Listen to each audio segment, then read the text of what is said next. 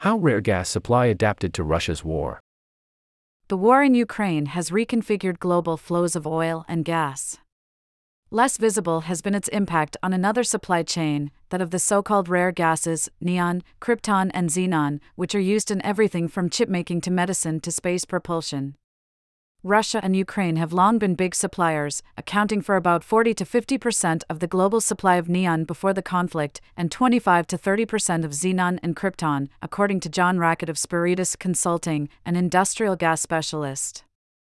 At times, their share of the supply of neon has been as high as 70%. Hence the concern, after Russia's invasion, about disturbance to chipmakers, which use neon in the lasers that etch circuit patterns onto silicon wafers, and in turn supply other industries. The Joint Research Center, the European Commission's scientific advisory body, warned of severe disruption, and noted a shortage of neon could substantially impact industrial supply chains reliant on semiconductors. Worse, as the war began, the semiconductor industry was seeking to ramp up output to meet post-pandemic demand. A year later, however, it is clear that chaos has been avoided. What went right? Krypton, neon and xenon are byproducts of air separation, an industrial process used in steelmaking to extract oxygen and nitrogen from the atmosphere. This allows the recovery of leftover mixtures, from which the gases can be extracted at specialist purification facilities. In the 1980s, the Soviet Union built air separation plants at steel mills in Russia and Ukraine. Its aim was to produce gases for use in military lasers to compete with America's Star Wars program. After the Soviet Union fell, Russia and Ukraine became global suppliers of rare gases.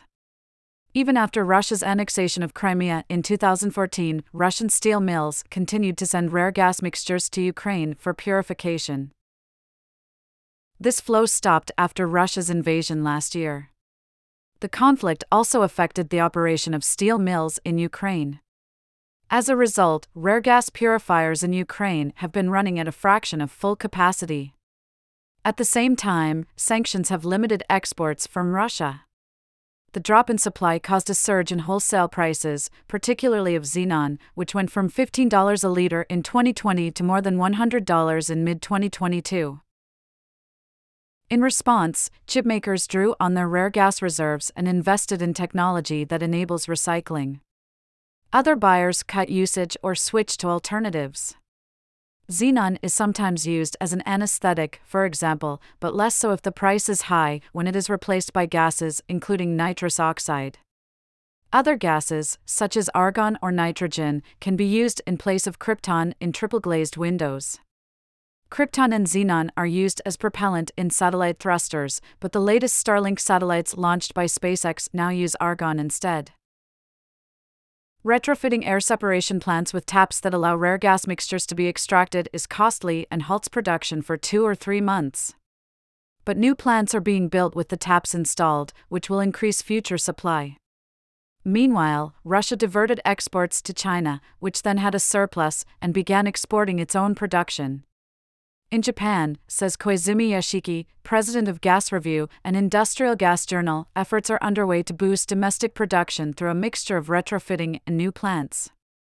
South Korea, another chip-making hub, aims to become self-sufficient in rare gases in the next couple of years, notes Mr. Rackett. Collectively, these efforts to reduce consumption and boost supply have stabilized the market. Prices have fallen from their highs. A liter of xenon now costs around $45. Media coverage of the warnings helped, says Dan Hutchison of Tech Insights, a consulting firm. Along with rising prices, it delivered a 1-2 punch, he notes, that spurred companies to take rapid action. At the same time, demand fell. By mid-2022, it was clear that the chip shortage was turning into a glut. Supply chains have been reinforced and suppliers diversified, meaning the rare gas industry is now much less vulnerable to geopolitical risk. Companies of all kinds have been paying more attention to their supply chains lately, in response to upsets caused by trade disputes, COVID-19 and the war in Ukraine. Firms make the headlines when they fail to cope with disruption. As the rare gas industry shows, few people notice when they succeed. For more expert analysis of the biggest stories in economics, finance, and markets, sign up to Money Talks, our weekly subscriber-only newsletter.